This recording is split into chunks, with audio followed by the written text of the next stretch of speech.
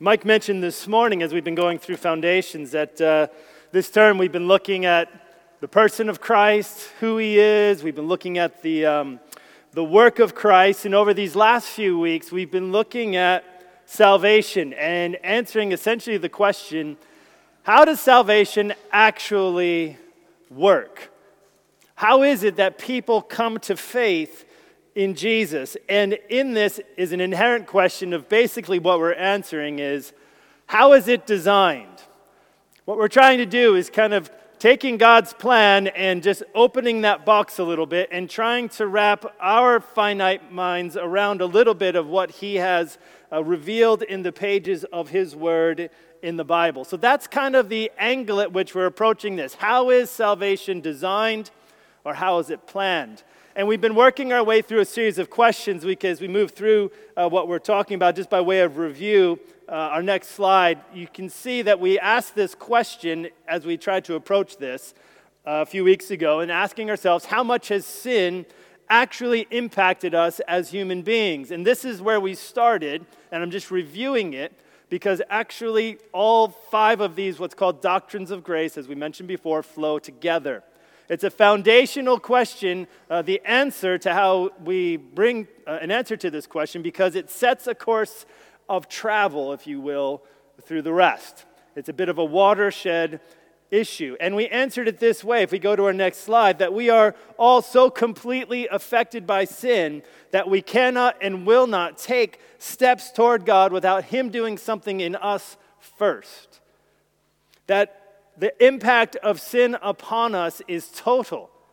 It is complete. Or if you think of it in these terms, remember, we're not all as bad as we possibly could be or equally bad, but we are all completely, pervasively infected with sin.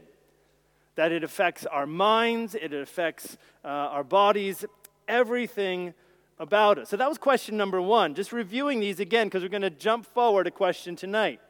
Because as we think about salvation and we think about the choice in salvation, we have to ask the question, whose choice takes precedence? Whose choice takes precedence? Which one, if you think of God's choice and human choice, which is the one that logically must come first?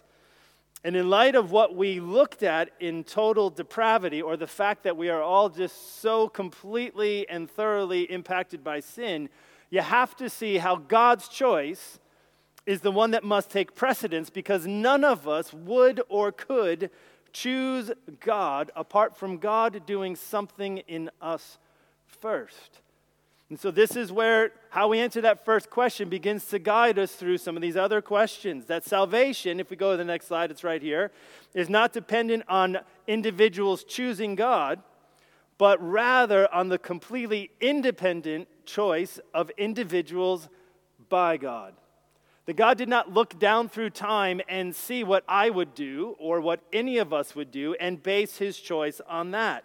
Now, when it says that when we look at the Bible and we think that all Christians who don't believe in universalism, what universalism is basically that everybody will be saved and go to heaven. Now, that's not a teaching of Scripture, because Scripture clearly teaches that there are some who will not repent and turn to Christ, and that there is divine and eternal punishment in hell for that. The question is, how is salvation applied, and how does it work? Because whether we take the position that I will tonight, which is reflective of who we are as a church, or not, there is a sense in which the application of salvation is limited. The question is, how is that happening?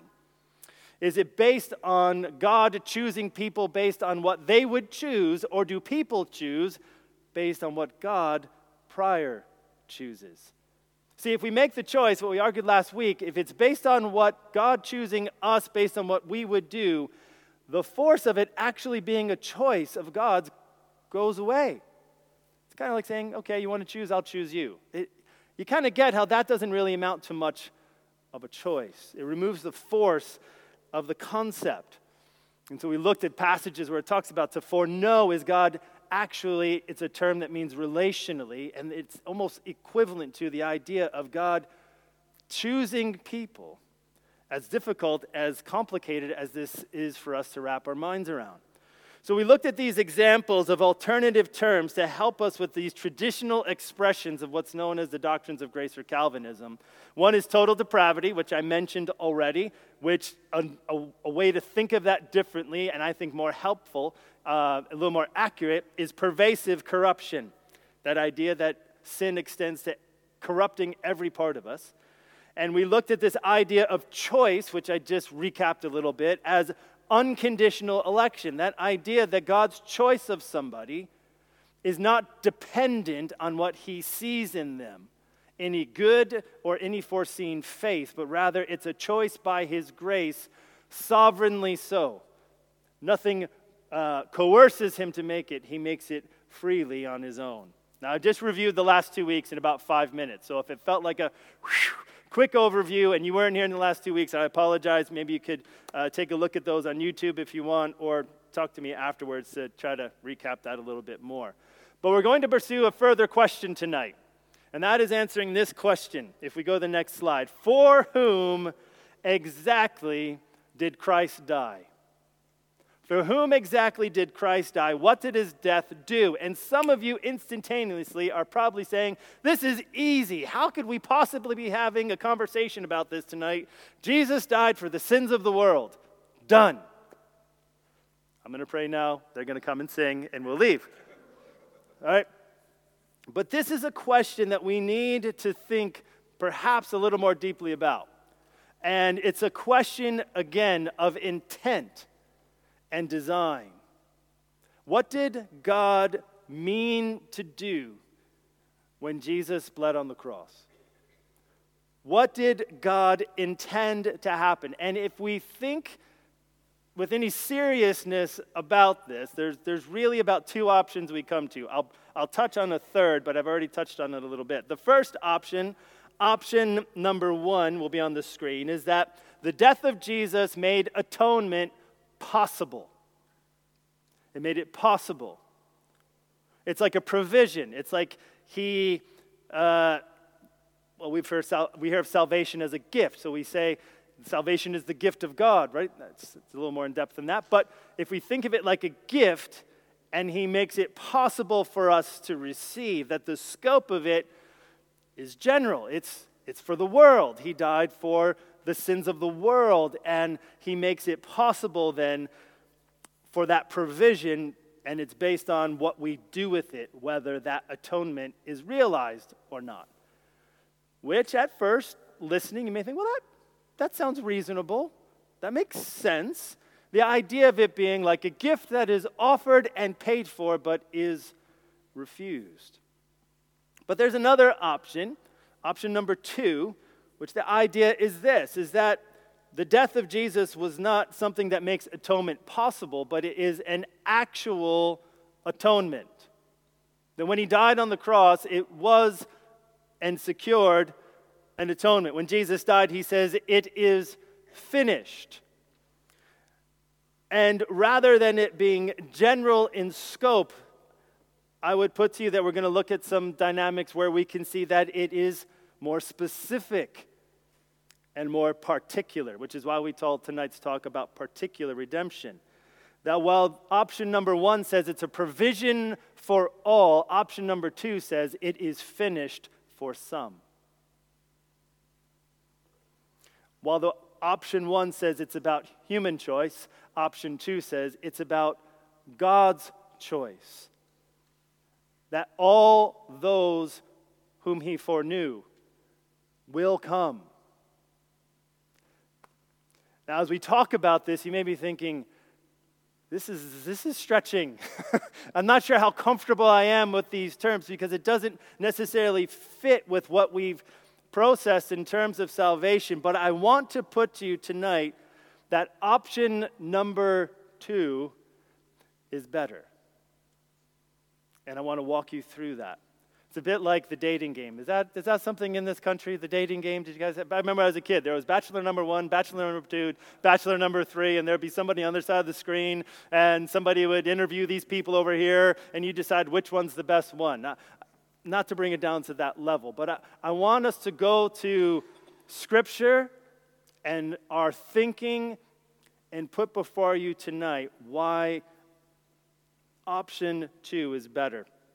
If we go to the next slide, this is our statement, if you will, about this idea of the atonement. That Jesus' sacrifice on the cross actually accomplished the salvation of only those for whom he died. So as we continue working through our different words that we've been working through in these doctrines, we've been working, again, the traditional wording, if we put up on the next slide, of this idea of we had total depravity, unconditional election. This traditional wording is usually known as limited atonement. And again, we're rewording this to particular redemption because I don't think limited atonement is a helpful word, because limited can make it sound like something about Jesus' death on the cross was insufficient. That somehow Christ's death didn't do it for us. And actually, I would put before you tonight that his death is actually of infinite worth. He's the Son of God. I mean, he died as a substitute. It is that we talked about what he did for us on the cross when we looked at the person and work. It's of infinite value because he is the God-man. So this is a point of agreement whether we go with option 1 or option 2 just a minute ago. Because I had some interesting conversations last week with some people who are definitely thinking more option 1. And that may be you in the room tonight, and that's okay. Because this is about an internal discussion of us thinking through how does salvation work. It's like an in-family. Do you guys have in-family discussions? Usually around the kitchen table or something like that, and you can chat. Hopefully, chat things through openly and disagree and look at things from different angles. And this is the angle which we come at things as a church, but it doesn't mean that people who come at it from a slightly different angle are poor Christians. In fact, we can have our doctrine right and not be following Jesus very well in terms of the fruit of the Spirit.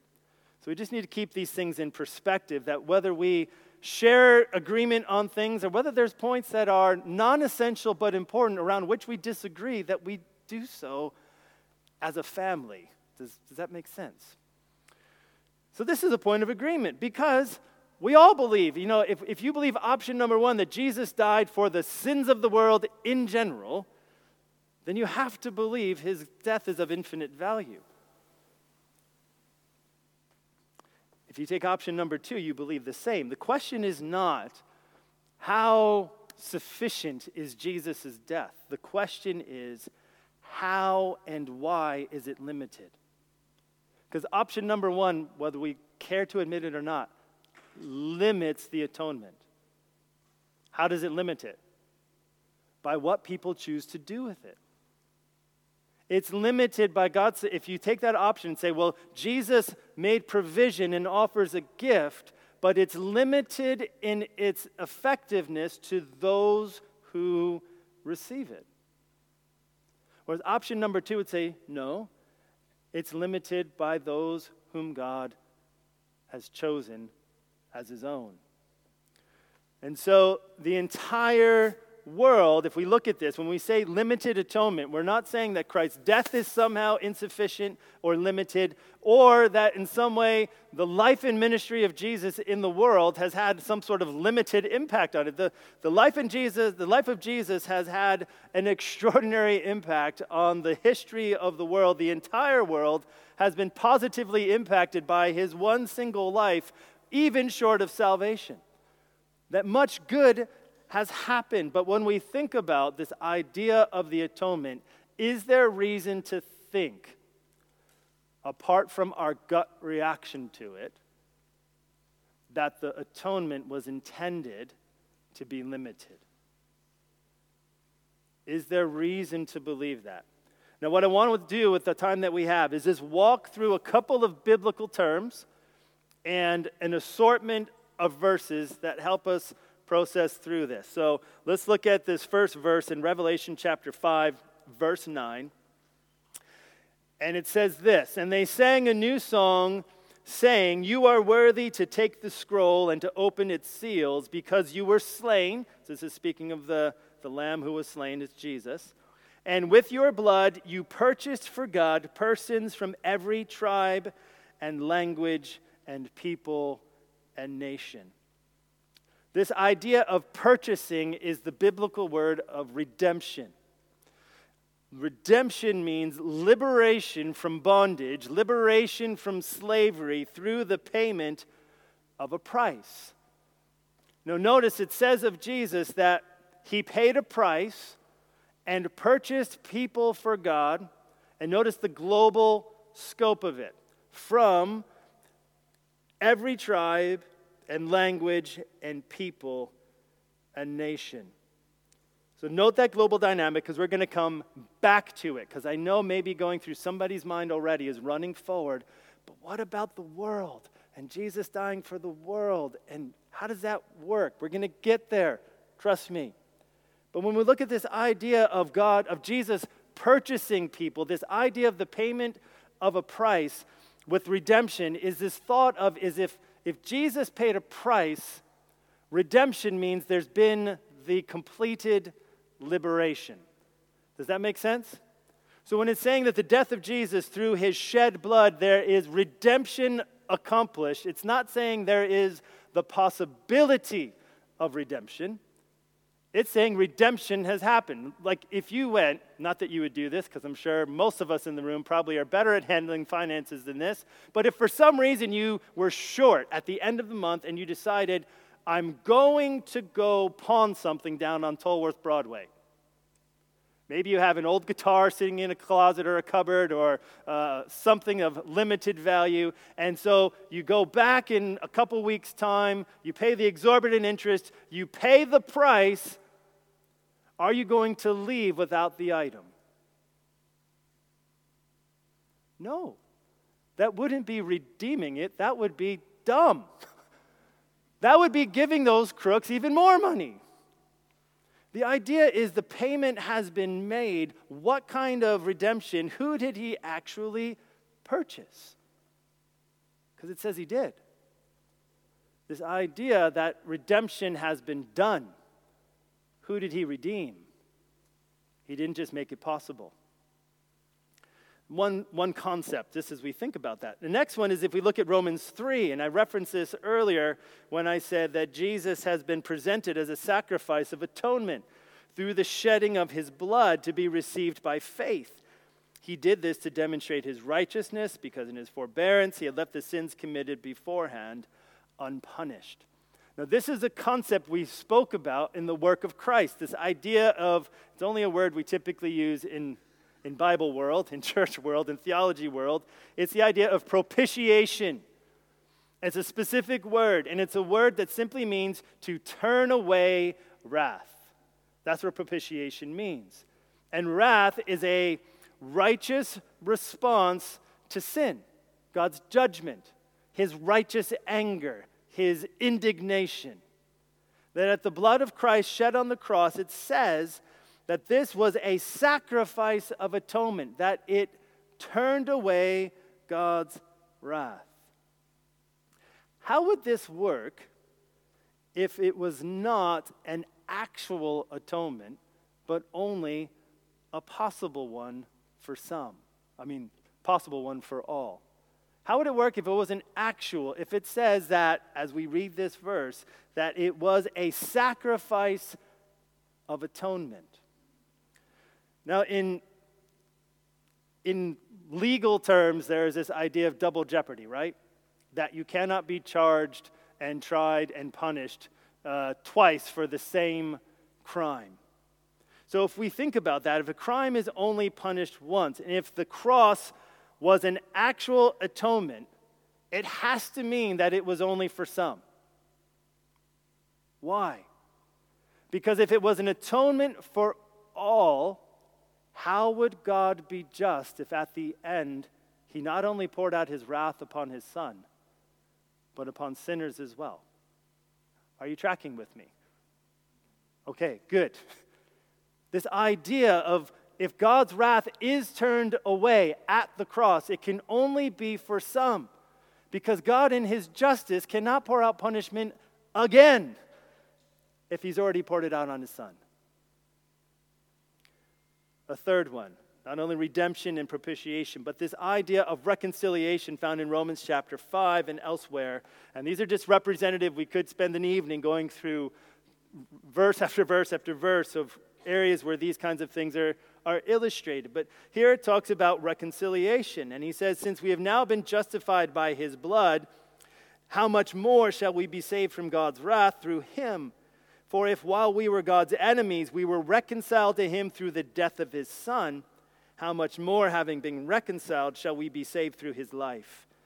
Not only is this so, but we also boast in God through our Lord Jesus Christ, through whom we have now received reconciliation. This idea of reconciliation is God bringing together those who are estranged. And in this context, he says, we were God's enemies and we were reconciled at the cross. That his death accomplished reconciliation.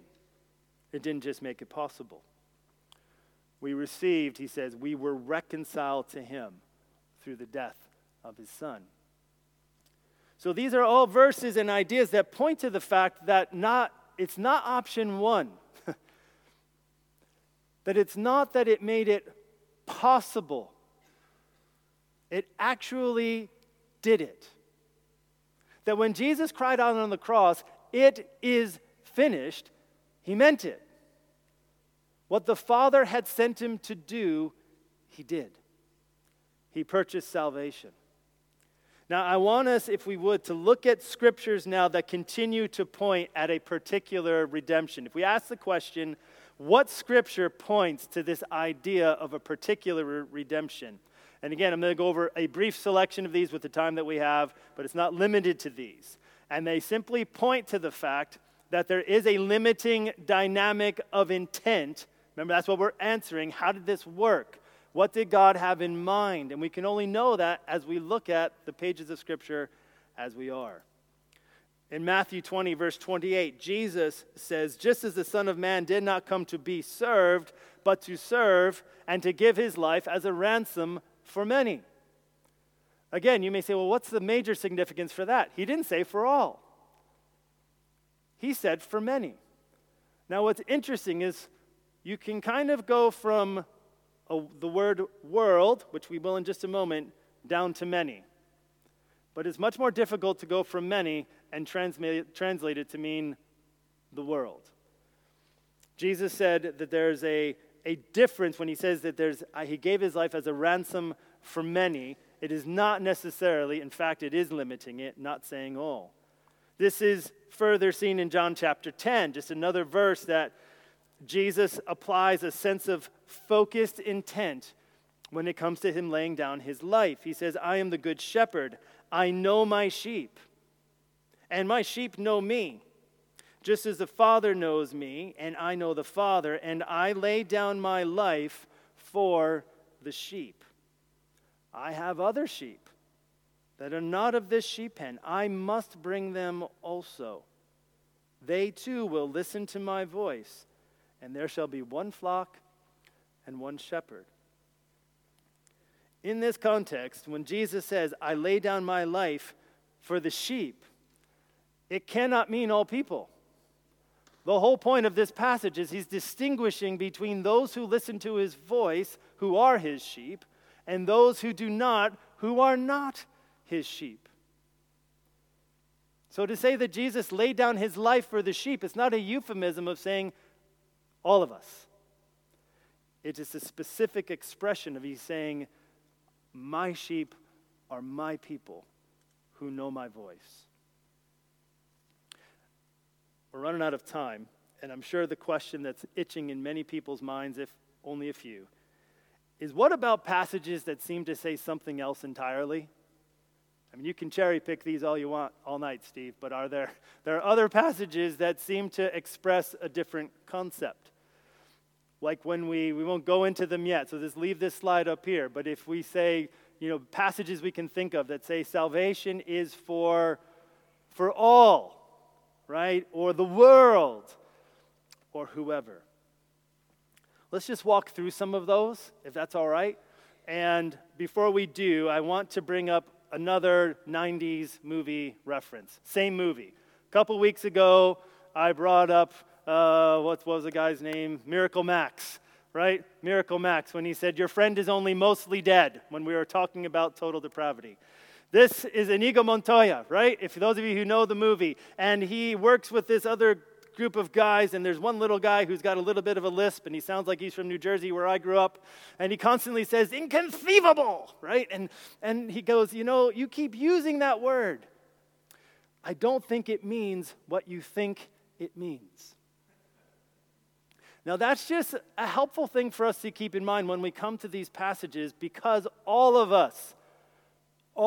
us can be influenced to reading Scripture from our perspective and assuming our perspective is the right one to have. And the challenge of reading Scripture is to remind ourselves that it was written centuries ago, thousands of miles away, with a completely different cultural perspective, language, and so forth. It doesn't mean it's irrelevant. It just means the meaning isn't locked in 21st century Western Europe or Western civilization. It's not. The meaning is tied with what the original author intended, using the words and grammar available to him. So let's look at some of these verses that tend to be the ones that are most challenging. The first one in 1 Timothy chapter 2, verses 3 and 6. It says, this is good and pleases God our Savior, who wants all people to be saved. Huh, gotcha, Steve. Right? And to come to a knowledge of the truth. For there is one God and one mediator between God and mankind, the man Christ Jesus, who gave himself as a ransom for all people. This has now been witnessed to at the proper time. So the key question to ask ourselves here is, what does all people mean?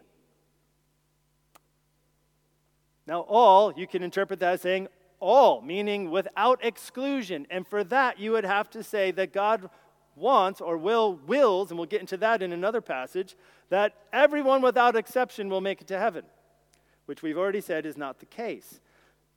The context of 1 Timothy is super important here. Because the context of 1 Timothy is basically this. Paul is coaching Timothy around a number of things. One of them is about dealing with false teachers who are infiltrating the church. And the emphasis of their teaching is that the gospel can't go to Gentiles without them first becoming Jews. They have to be Judaized, which for men meant they needed to be circumcised and they needed to obey the dietary laws and all these different things, which is what the gospel was going to the Gentiles, and they concluded that wasn't necessary. And so this idea of all people, as we read this, if we read it through the lens of what Paul is trying to tell Timothy, in fact, if I open up to 1 Timothy, I just want to emphasize one aspect of this, because he says before this, in verses 1, if you open up your Bibles there, feel free, but I'm just going to read this. He says, I want requests, intercession, and thanksgiving to be made for everyone, for kings and all those in authority. So he puts a category out there, a category of people who would have been least likely to respond and most likely to persecute them. And he says that we may live peaceful, quiet lives in all godliness. This is good and pleases God our Savior, who wants all people to be saved. Now, in a Jewish person's mind at that time, there's two types of people in the world. Us and the world. Everybody else. Those are the categories. And what he's emphasizing here is not about what these Judaizers are teaching. It's not that it's for us only, for the Jews. He goes, it's for the world, for a category of people.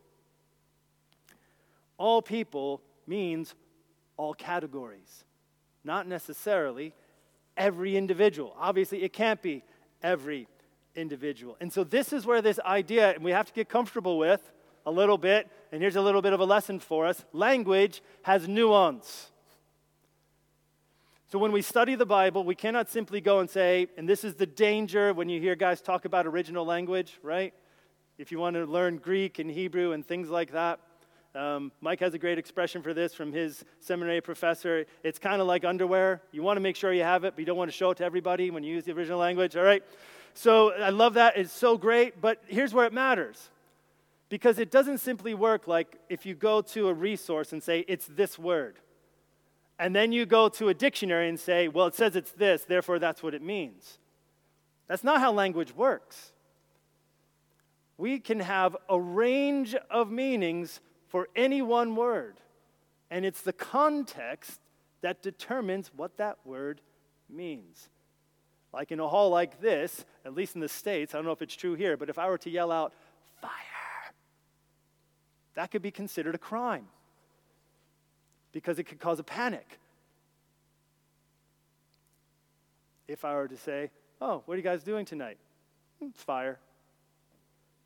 You would know I'm going to be sitting in my back garden, enjoying a cup of coffee or something and just relaxing. The same word has different meanings on context. It's nuanced. And so when we think of this word, when it says all people or the world, you need to think, what is it really referring to?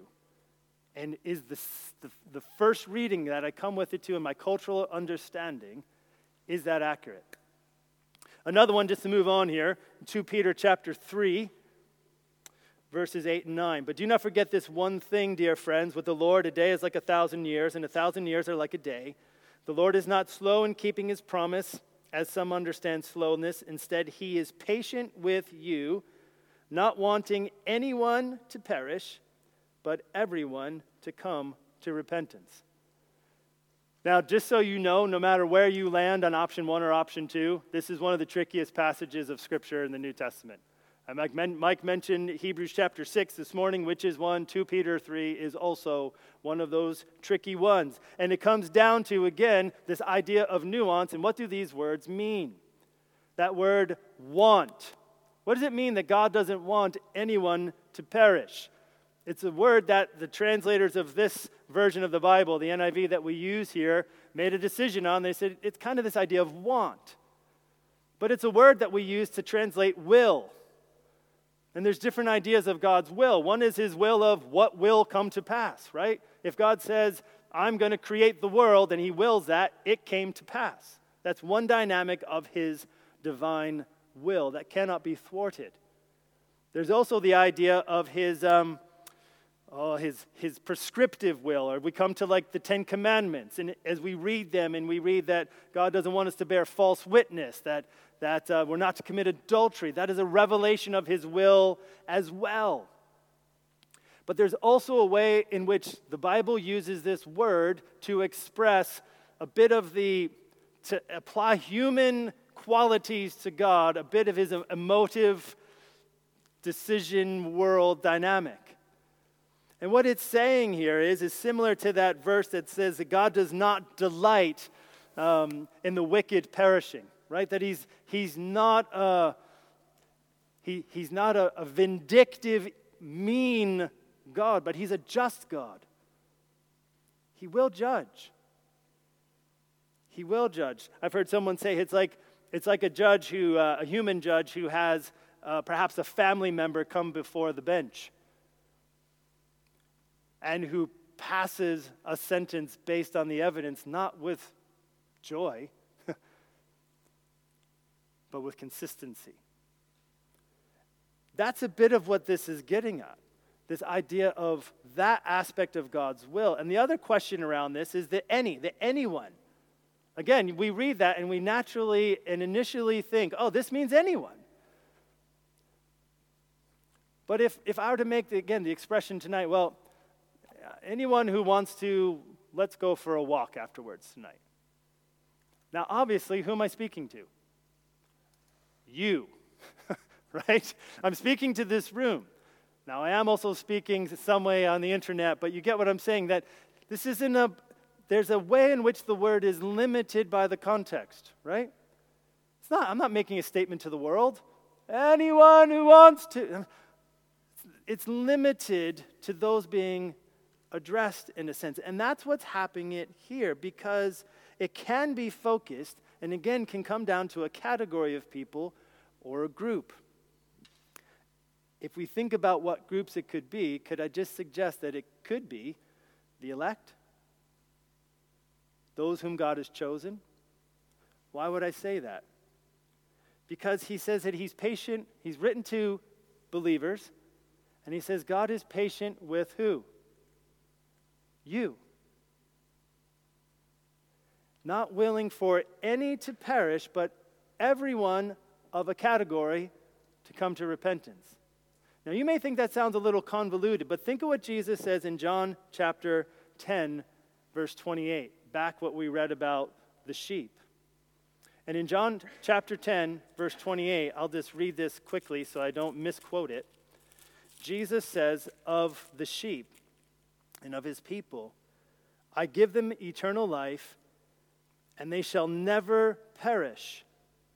No one can snatch them out of my hand. My Father who has given them to me is greater than all. No one can snatch them out of my Father's hand. I and the Father are one. So this idea has already been stated by Jesus of his desire that all that are his would come and would not perish. I only say this in all of these to say that it's not a contradiction. These aren't game enders for a particular redemption. In fact, in many ways, I think they support it rather strongly. 1 John 2:2, just as we finish up, I've run over here, but 1 John 2:2 says this: He is the atoning sacrifice for our sins, and not only for ours, but also for the sins of the world. Also that idea of it's not just for a single category of people. He's a global Savior. He's for all nations. Go make disciples of all nations is what Jesus said. Which again, probably the most foundational one we could come to, John 3:16. For God so loved the world, that he gave his one and only Son, that whoever believes in him shall not perish, but have eternal life. For God did not send his Son into the world to condemn the world, but to save the world through him. What does this mean? It means God's posture of love is toward the world, towards all kinds of people, towards the nations. He's not saying he's going to save the world, is he? When he says that God did not send his Son into the world to condemn it, but to save the world.